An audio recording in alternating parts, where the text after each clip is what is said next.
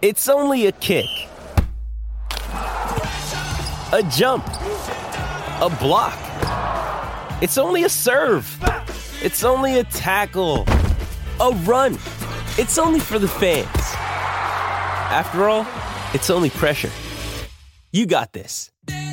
Adidas. Great form by you hitting play on this podcast. Now, check out Same Racer, the brand new racing app for same race multi-tips. Same Racer. Download from the App Store and Google Play. Powered by Bluebet. Gamble responsibly. Call 1-800-858-858. Inspiring stories for Barra and O'Day. Don't miss out on the little moments, because the little things are everything.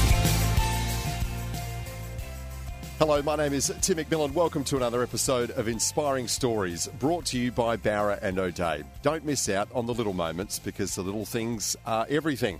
My guest in this episode was an inaugural member of the West Coast Eagles, played in their very first game back in 1987. Went on to do great things for West Coast and even switched codes a little bit later in his sporting career. Since then has gone on to carve out a very successful career as a sports journalist all over the Perth media, and so much more. So it's time to say hello and welcome to Adrian Barich. How are you, Barra? Timmy, great to speak to you, mate. I've been coveting being on this show because most Sundays when I leave the 7 newsroom, I flick it on to hear who you've got on and catch up with all the great stories. And also the Barra and O'Day connection, mate. Joe O'Day, if I can send a cheerio, I'm sorry about this. My dad passed away recently, and him and his team did the most magnificent job for my dad. And I'll never forget that if he's listening, because it was so beautiful, and he went all out. So thank you, mate. And I didn't think I'd ever be in that situation when I was listening to your show, but then I was suddenly, and it's great to have someone like Barra and O'Day on board to help you out. Yeah, it certainly is, Barra. And look, I want to ask you about the role that your dad played in your life a little bit later, because he was a larger-than-life character in many ways, wasn't he? Yeah, definitely. We used to joke that he was the right-hand man to the Pope in Western Australia, and that's how he lived his life, which, as an ex-footballer, could always be a bit challenging, couldn't it, Tim? I can imagine. I'll get you to tell us more in due time. But, hey, Barrett, you grew up in Canberra. What was that like? I don't want to give your age away, but let's just say, some of your early memories might have started to form late 60s and then certainly into the 70s. What was it like growing up in Canberra as a youngster? Yeah, it was a great adventure, actually, because 63 was when I was born, and I think there was only about 5,000 people in Canberra at that time. So It was the expansion of the place as the government took over, and they put in the lake and Lake Burley Griffin and all the rest of it. So I was one of the first guys to go through Marist Brothers in Canberra, sort of one of the inaugural students, basically, and that was exciting to do that. My dad was over there to work for the government. Right. We are a West Australian family, but geez, it's so different from Perth because there's no beaches, one, and also you didn't even have a lake there at first. Yeah, and it's freezing as well. So my mum spent 25 years there, and she said, "That's it. I've had enough of the cold weather. I'm going back to Perth." So yeah, right. Once I moved back, they all followed me basically, and we've been back ever since. So another 30 years. What was your dad, John, doing at the time to take the family to Canberra? Well, he worked for a lot of the prime ministers. Actually, he worked for 7 prime ministers. So he worked for the prime minister's department all the way through. And at one stage there, we moved to Thailand and lived in Bangkok because he was part of the Southeast Asian Treaty Organisation called SEATO. That was interesting, going to school in Thailand as the only sort of Aussie bloke there. Oh, there's another Aussie kid. He was a real larrikin, so that was nice. And mainly it was an international school, but... So my dad was working for the government, and I guess you'd call him a diplomat, I suppose, public servant, and that's why we're over there, and that's why my grounding was in rugby rather than footy, and I didn't move to footy till I was about 17. Yeah, so you were messing around with the egg-shaped ball for most of your childhood. Yeah, and loving it. Yeah, it was. Eventually, I worked out that being in the back line in Canberra in freezing conditions, and when the ball never came out to you, and I saw my mates jumping around, jumping on each other, having a good time, I thought, what am I playing rugby for? I'm going to the AFL. and that was the beginning of my career in the AFL. But I had to learn to handball. I had to learn to bounce the ball, and when I was 17, so that was all a bit strange. So I was never a great handballer, Tim, I can tell you. Your instinct was to chuck it firstly. Yeah, or palm someone off. Backwards, actually, anyway. My instinct was to palm someone off. Get out of the way, pal. So I had a good don't argue. The odd Dustin Martin don't argue. Don't worry about that. What sort of a student were you? You mentioned that you were one of the first graduates of the Marist College there. What were you like as a student? Well, fair to say, I started out beautifully. Was school captain in primary school, and was winning all the sort of prizes for religious studies and being the best Catholic boy. Might have gone a bit off the rails towards the end of my career, as you do when you sort of swing one way, you end up swinging the other way eventually, don't you? And rebelling a bit. So, which is a great shock to my dad, who's, no joke, he would have been, he was like, he's on the right of Genghis Khan, my dad, in terms of his politics. And so I always had an interesting conversation with him about where the world was heading. So, no, I was pretty good at school, and I got through okay, and I got into uni, and then I decided to come to Western Australia to go to university and stay at St Thomas More College in Nedlands, and that was a fantastic couple of years there as well. Yeah. Well, let's talk about your dad, and condolences for his passing in recent weeks. But tell us, what was it like growing up with someone who was a very vocal, proud Catholic man? Yeah, and he wore on his sleeve too, and I think you've got to respect people that have the courage of their convictions. And whilst, he didn't always agree with him in terms of his politics, because he was such a right-wing Catholic and very orthodox, I suppose you'd say, you'd sort of have to admire some people that never deviated. And even if their son was deviating, or their daughter, or one of their friends, they still loved you, but they never really embraced the way you were heading. So, it was tricky. He was away a lot too, because he was on. When I did his funeral, I think I worked out he was part of 18 different organisations at one time. Wow.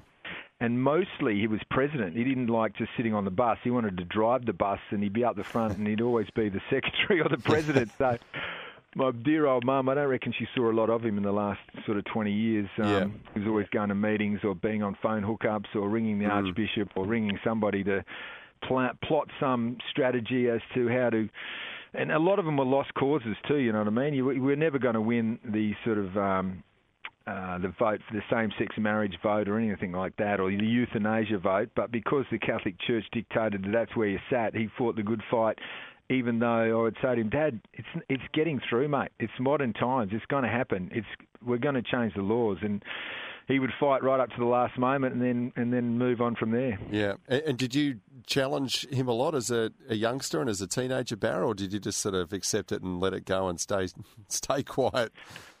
Early doors, I was on board, obviously, because I was at that Catholic college. But later on, when you start working out how the world works and you meet a broad range of people, you realise, hang on, can't be too judgmental. And so I sort of drifted a bit, and we did have long discussions. But eventually, it was the old, when you go to Dad's house, don't talk about sex, marriage, or religion. No-go zones. Politics, Footy was good. He used to love the West Coast Eagles, so he'd always be there in support. And he loved the number 38 that I used to wear and all the rest of it. And the Perth Footy Club as well was a big part of our family as well. Yeah, well, let's talk about your move west there. 1984, how did that come about, that you make the move west to pull on the Perth jumper? Yeah, that's a good question, I'm not actually sure why I decided at that time that it was the right time to move home or move back to Western Australia. I always had that affinity because my family had been from Perth. My dad came in 1950 on a boat from Germany as a refugee, chased out by Tito basically there, the communist leader, and wanted to get away from him. So his family landed in Fremantle. He still remembers the. Did you know that the dingo was on the flour mill when he arrived? He said there was a big red dingo on the flour mill in 1950. So is that right?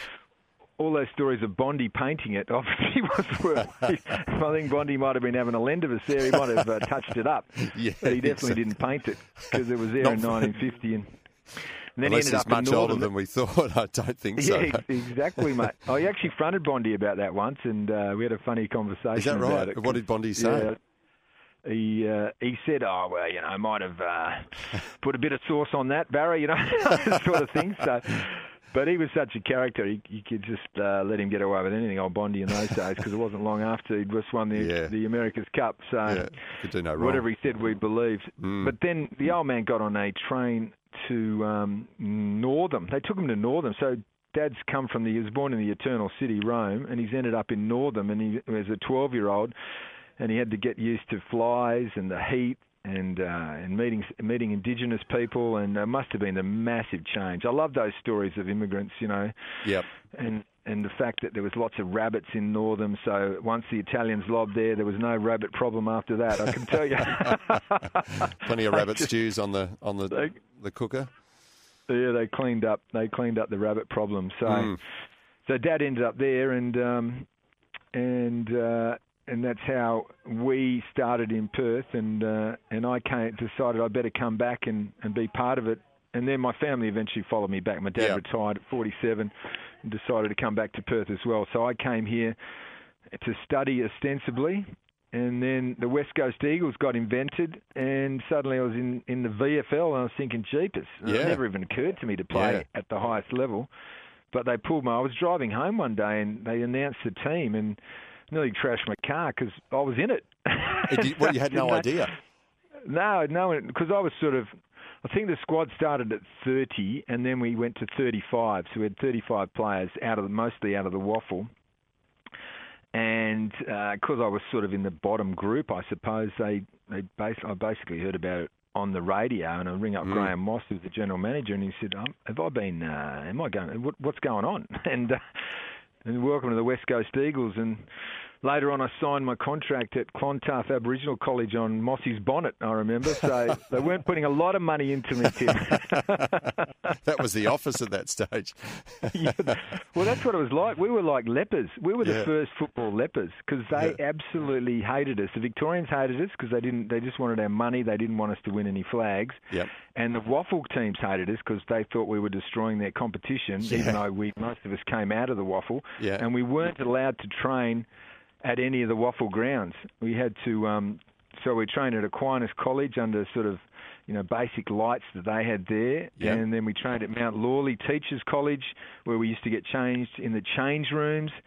It was unbelievable what we had to go through, and I think that's what built the resilience of the West Coast Eagles. Those early years, what you had to put up with, the way we were treated, the chip on our shoulder that we developed to stick it up the Vicks, and then take their trophy off them 5 years later. Love it. Barra, we'll get into that more, but we need to take a break just for the moment, so stick around. We'll talk more about the early days of the West Coast Eagles right after the break. Adrian Barich is our guest. This is WA's Inspiring Stories on 882 6PR. Back with more soon. You're listening to another inspiring story brought to you by Barra and O'Day, because the little things are everything. Inspiring stories for Barra and O'Day, because the little things are everything.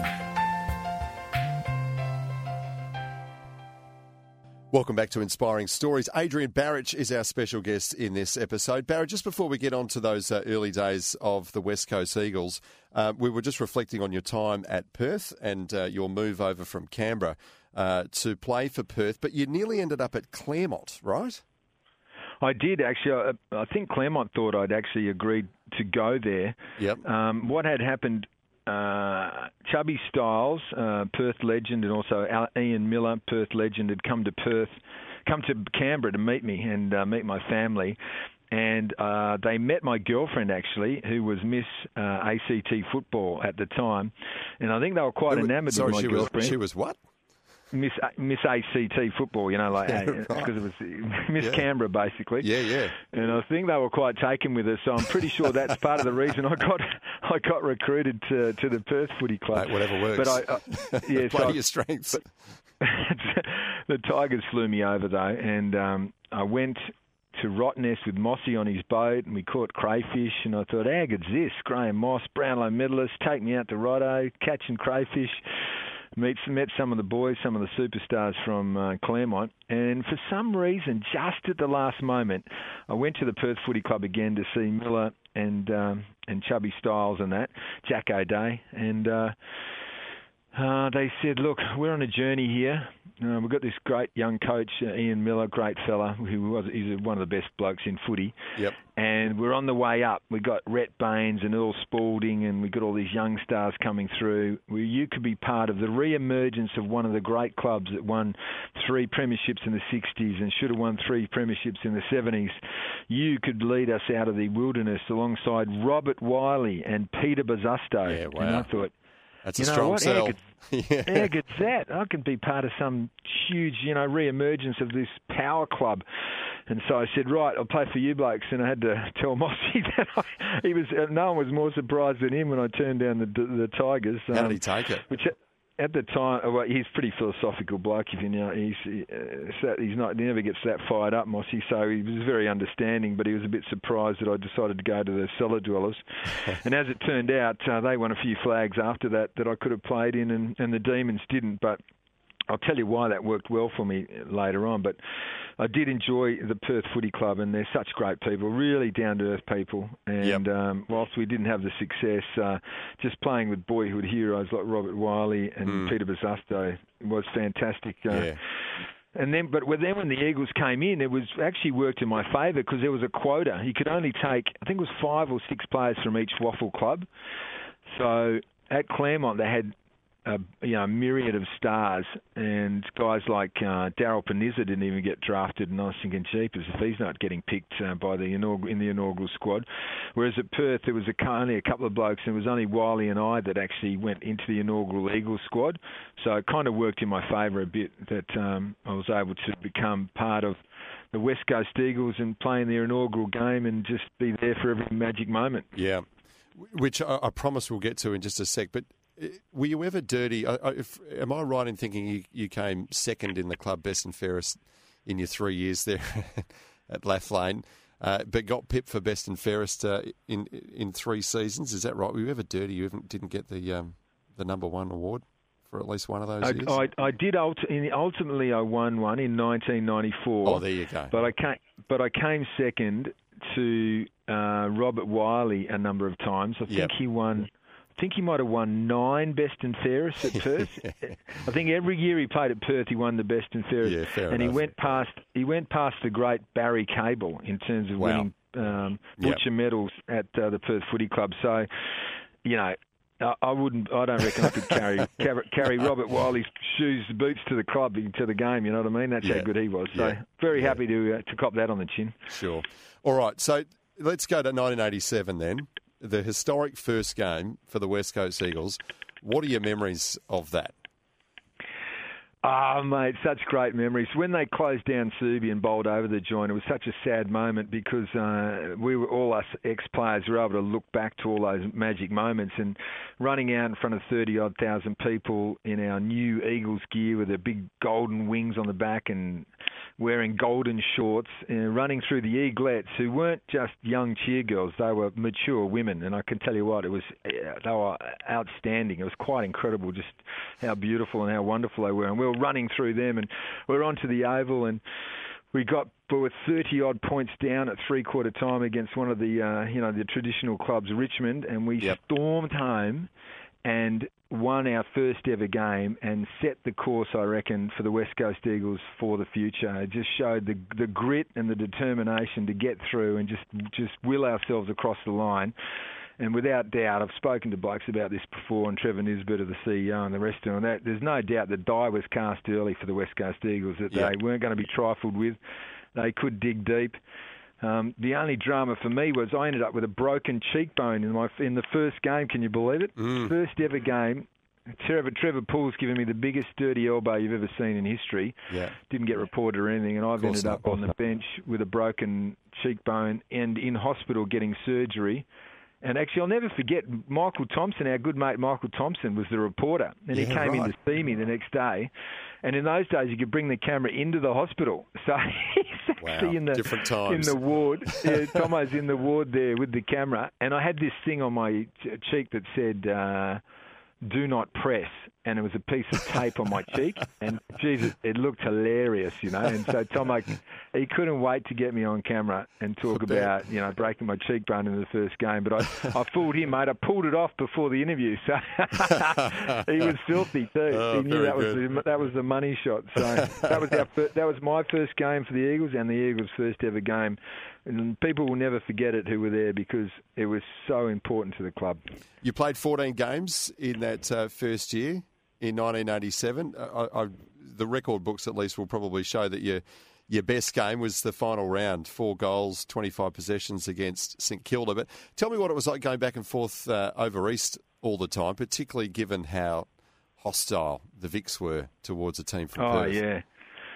Make sure I tell you about getting 3 Brownlow votes in that last game that you just mentioned, because there's a very funny story there. Yeah. All right, I'll go straight to it. That game, okay, so I'm at the Brownlow medal. It's 1987, right? Yeah. And we're all sitting on the table there. In those days, if you got a vote, you have to scull a beer and all that sort of stuff. And you see, it was a silly tradition. Anyway, in that game, so at that time on the scoreboard, Tony Lockett and I think it was either Platten or Dipper. I think it was Platten, actually. They were tied for the Brownlow medal, right? Yep. And we were playing St Kilda. And so everyone was hanging on this game, and obviously the AFL put it that way to create drama. And the actual last votes were 3 votes. West Coast Eagles, and which meant that there had been a historic tie for the Brownlow. So the whole place just went berserk, and noise was everywhere, and everyone's going stupid on the coverage, and no one actually heard my name come out, Adrian Barrich, because they're all celebrating this amazing tie between these 2 superstars. So must have gone all right in that game if I got 3 votes against some of those blokes. But did you have to neck 3 beers then? Yeah, I don't know what happened after that, but I remember it was a big night. But, mate, you were so spot on about the way you were asking about the way we were treated. The West Coast Eagles were treated absolutely disgracefully when we came into the competition. Yep. We had to enter the competition. Victorian footy was basically bankrupt. WA footy wasn't going that great either, by the way, but Victorian footy was bankrupt, and they looked to us to be a cash cow. So we had to pay $4 million in those days, $4 million to enter the competition. And then for every home game, we had to pay the expenses of the club that was coming over. So we had to pay their airfare expenses and their accommodation expenses to come and play us. How's that for a deal, right? That's incredible. So no wonder wonder we we were were somewhere crap. Oh, mate, and we were losing money hand over fist. We were hemorrhaging money. It was unbelievable. Yeah. And when we went to Victoria, we were treated like absolute scum. We weren't allowed to train on any of their grounds. If we played, say, at one of those regional grounds like Moorabbin or, Windy Hill or whatever, we'd go into the showers after the game and there'd be no hot water. They would have turned off the hot water. So we had to have freezing cold showers in the middle of the Melbourne winter before we flew home. And some blokes didn't even have showers. They just got mud. They had mud all over and they just put their suit on and got back on the plane, and you could hear them... all the mud crumbling as we were sitting in our seats. Amazing. And then I'll never forget going to St Kilda once, and they had that ground Moorabbin, which was just a rabid paddock. place to go. Yeah, and it was the most beautiful sunny day in Melbourne at the time. And we went out on the ground, and it was fully waterlogged, and we're going, what's going on here? And what they'd done is they knew that West Australians loved dry surfaces, and you loved using our pace and all that sort of stuff. So they left the sprinklers on the oval all night just to fully waterlog the oval. And so when we got out there, we were playing in an absolute bog heap. I don't know if we ended up winning or not, but I remember that one of the O'Connell brothers nearly drowned when he got knocked out by Wow Jones in the middle, and his face went into the pool of water, and he actually nearly drowned. Is that right? So that was the way that we were actually treated by the Victorians. We'd come into our change rooms at half time, and the Little League would be in there getting changed. So you come in and there's all these kids sort of sitting next to your bag and putting their gear on and doing a bit of a warm-up, and you go, what are you kids doing in here? They push the kids in there. On Anzac Day, we'd run out and they'd be playing the last post at Victoria Park just to take the mickey out of us, when we ran out. For a bit of humour, before Anzac Day was massive. Yeah.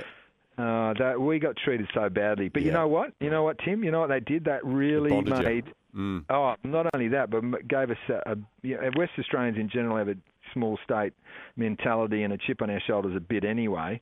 But that really reinforced it, and we just said, you know what, we're going to get these guys. We're going to get them back for all this crap that put us through. And when Mick Malthouse came in and worked out that was the way to go, even though he's Victorian himself, he was saying, look at the way they're treating you, those scumbags over there, they're a disgrace, the Eastern Staters. And he fed off that, and we fed off it, and it drove us. And 5 years, finally 5 years after we came into the comp, mind you, we had a pretty good squad at the start, we won the premiership and took the cup back home. Yep. I want to ask you about your relationship with Mick and also the 92 grand final, but we'll have to do that after a break, Barra, so stay with us. This is Inspiring Stories on 882 6BR. Back in a moment. You're listening to another inspiring story brought to you by Barra and O'Day, because the little things are everything. Inspiring stories for Barra and O'Day, because the little things are everything. Welcome back to Inspiring Stories. Adrian Barrett is our special guest. Barra, the arrival of Mick Malthouse at the West Coast Eagles, I mean, it was a massive change for the entire club, and obviously it set them on a path then that led to premierships, which was phenomenal. But on a personal level, you and Mick, how did you go? Well,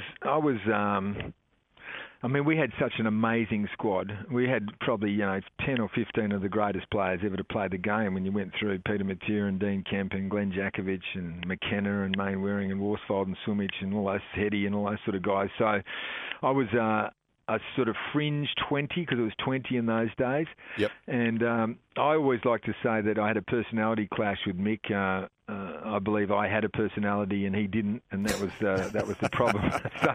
But he drove us hard, and he was, to give him his credit, he was a brilliant coach at that time, and he was the turning point for the club. He toughened us up. He made us understand the Victorian conditions. He made us train on the sand dunes and in the mud for an entire pre-season, so we toughened up and strengthened our thighs, and we understood, what needed to be done to win in Melbourne. And once he did that, with the talent and the array of talent that we had, it was just all clicked. And winning those 2 premierships in 3 years, should have almost certainly won 3. Should have won 93. 93 was the one that got away. The Bombers won it with a bunch of kids, and we were the gun side then by a country mile. So that was a bit of a blue. But yeah, an amazing man, Mick, and had a fantastic career. He is an Eagles legend, and it was funny the way he used to treat the Dockers too. He had, for whatever reason, he didn't have a lot of time for Jared Neesham, and I think it was because Jared didn't believe in the Victorian system and didn't believe in the draft and all the rest of it that went along with it, and he refused to play along, and probably maybe didn't have much time for Mick either. I don't know, but I never actually heard Mick call the Dockers or Fremantle. There was always that mob down the road, those fellas, those blokes down the road. He never actually said the name. He couldn't bring himself to say the name in the entire time I was at the club. So he fostered that whole derby mentality of never lose a derby, and he drove through with the boys that whilst you're at the club, you are not to lose a derby. The Worsfolds and the McKennas and the Jakoviches and the Mainies, they had this bond to not lose a derby while they were still at the club, and so they won the first 9 derbies, and fulfilled, I suppose, that pledge that they wouldn't lose while they were still playing there. At his meanest and toughest, what were some of the craziest things that Mick made you do? He was always wearing was that working just mind default state? He always had a lot of mind games, but he had his own Achilles heel himself, actually, and it was Kevin Sheedy. Kevin Sheedy would play Mick on a break in the mind games, and I'll never forget when we turned up at Windy Hill once, and Kevin had tied down the windsock. Yeah. And so we get to the game and we're thinking, which way is the breeze going? We look up at the windsock. Remember the old days used to have windsocks? Yeah. And we couldn't tell because Sheeds had tied it down. And it was purely to get into the Moldhouse's head and just send him off. And Mick would be complaining and going bananas about it and wanted to make an official complaint. And it was to distract Mick from his coaching job. And Sheeds just did it. The waving of the, you remember the famous waving of the jacket? That was just to stick it up Mick. And anything he could do to get into the back of Mick's mind during a match he did. And that it worked well. And they had a fierce rivalry. But no, I can't say anything negative about Mick's coaching because we had Alexander in the first year. He did a great job. He won 11 games, Ron Alexander, and got sacked. He won 11 matches in his first ever season, and he got sacked. He would have made the finals normally, if the way it is now. And then we had John Todd, West Australian legend, who was old school for about 2 years, and then Mick came along for 10 seasons and created those 2 premierships, and probably should have had 3. So. They were amazing times, and we had some amazing players, and none greater probably in the history of the West Coast Eagles than John Worsfold, arguably the biggest figure in the club's history, first premiership captain, premiership coach as well, and just the guy with the greatest white line fever mentality I've ever seen in the game. He would go from Clark Kent to Superman as soon as he crossed the line. It was incredible. It was like meek and mild and outside of the game, and then when he was on the field, he was like a different bloke. Even if you played on him in a practice game, he would just whack you, and you go, Woosha, what are you doing? And he'd say, get stuffed, but he wouldn't say stuffed. Like he was an absolute beast. Yeah. And they called him Johnny Worst Bloke in Melbourne, and they were so petrified of him. He would run into packs as fast as he could, just to take blokes out, and I've never seen a guy operate like that. He was amazing, Worsfold, and him and Mick were just massive for the club. Woosha would be forever at the Tribunal if he was playing these days, wouldn't he?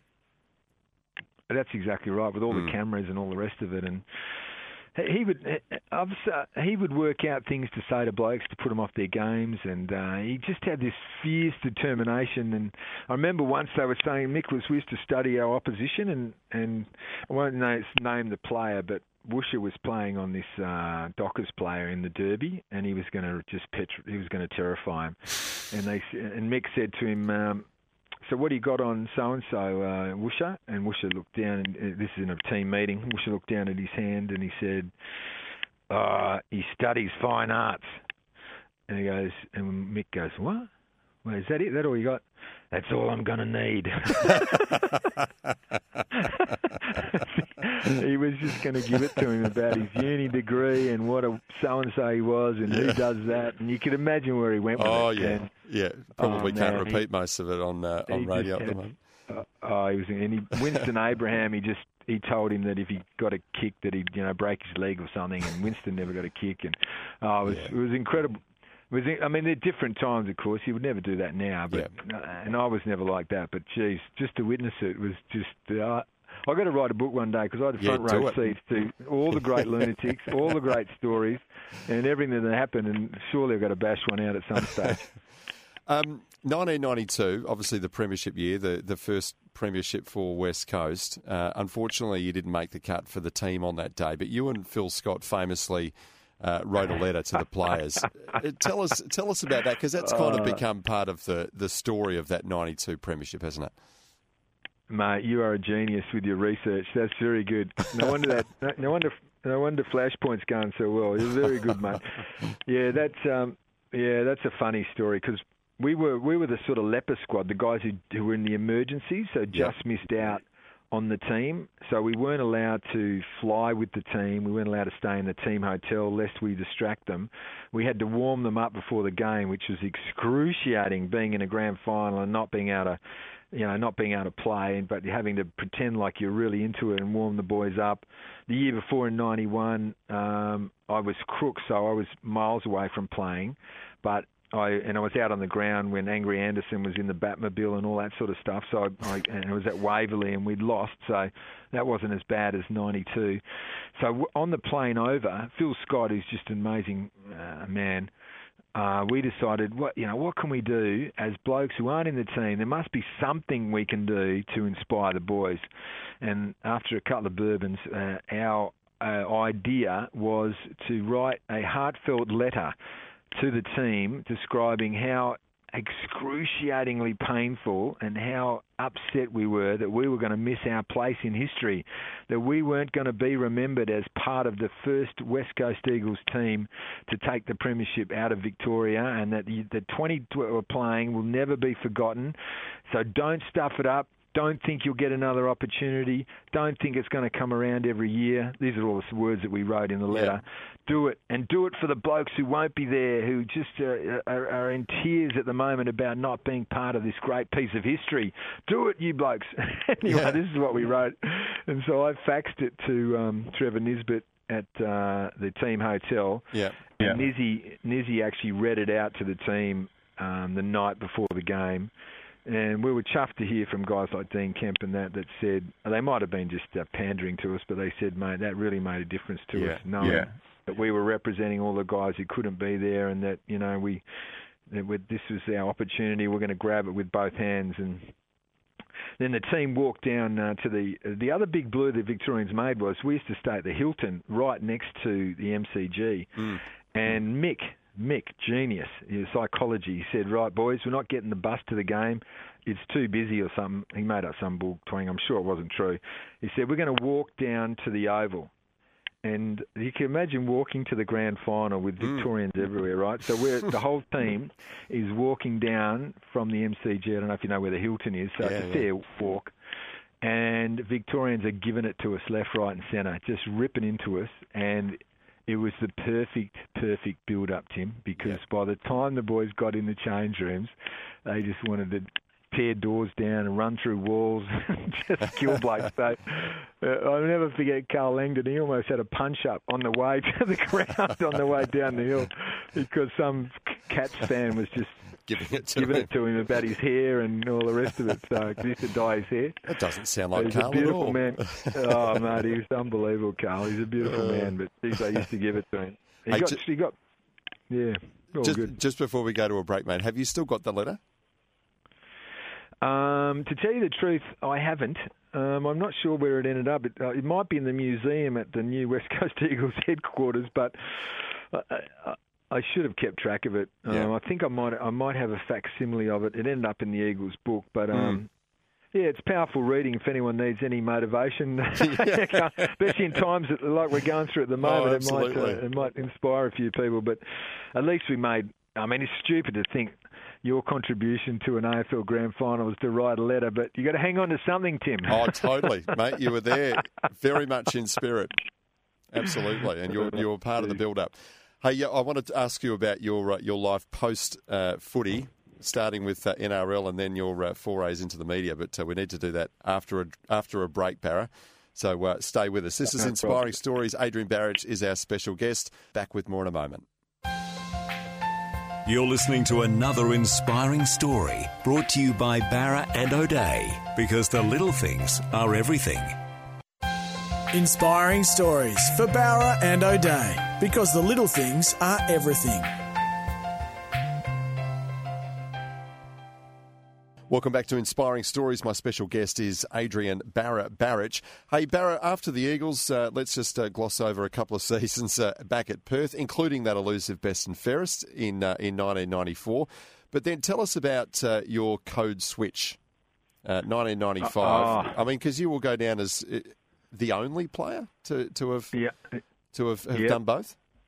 The only one to go from AFL to NRL, so from the footy to the rugby league. And, I don't know what I was thinking at the time. I was working at Channel 9, and Michael Thompson had recruited me, the great Tomo, to work at Channel 9. Yep. And I was doing the boundary for the NRL, which they had, and then suddenly there was a Western Reds team, and the coach there, Peter Mulholland, he found out about my background. He said, "You're pretty stocky and you've played rugby union. Why don't you have a crack at rugby league?" And me, being a bit naive, even though I was 30, I thought, you know what, maybe I will have a crack at this. No one's done this before. Let's see what it's like.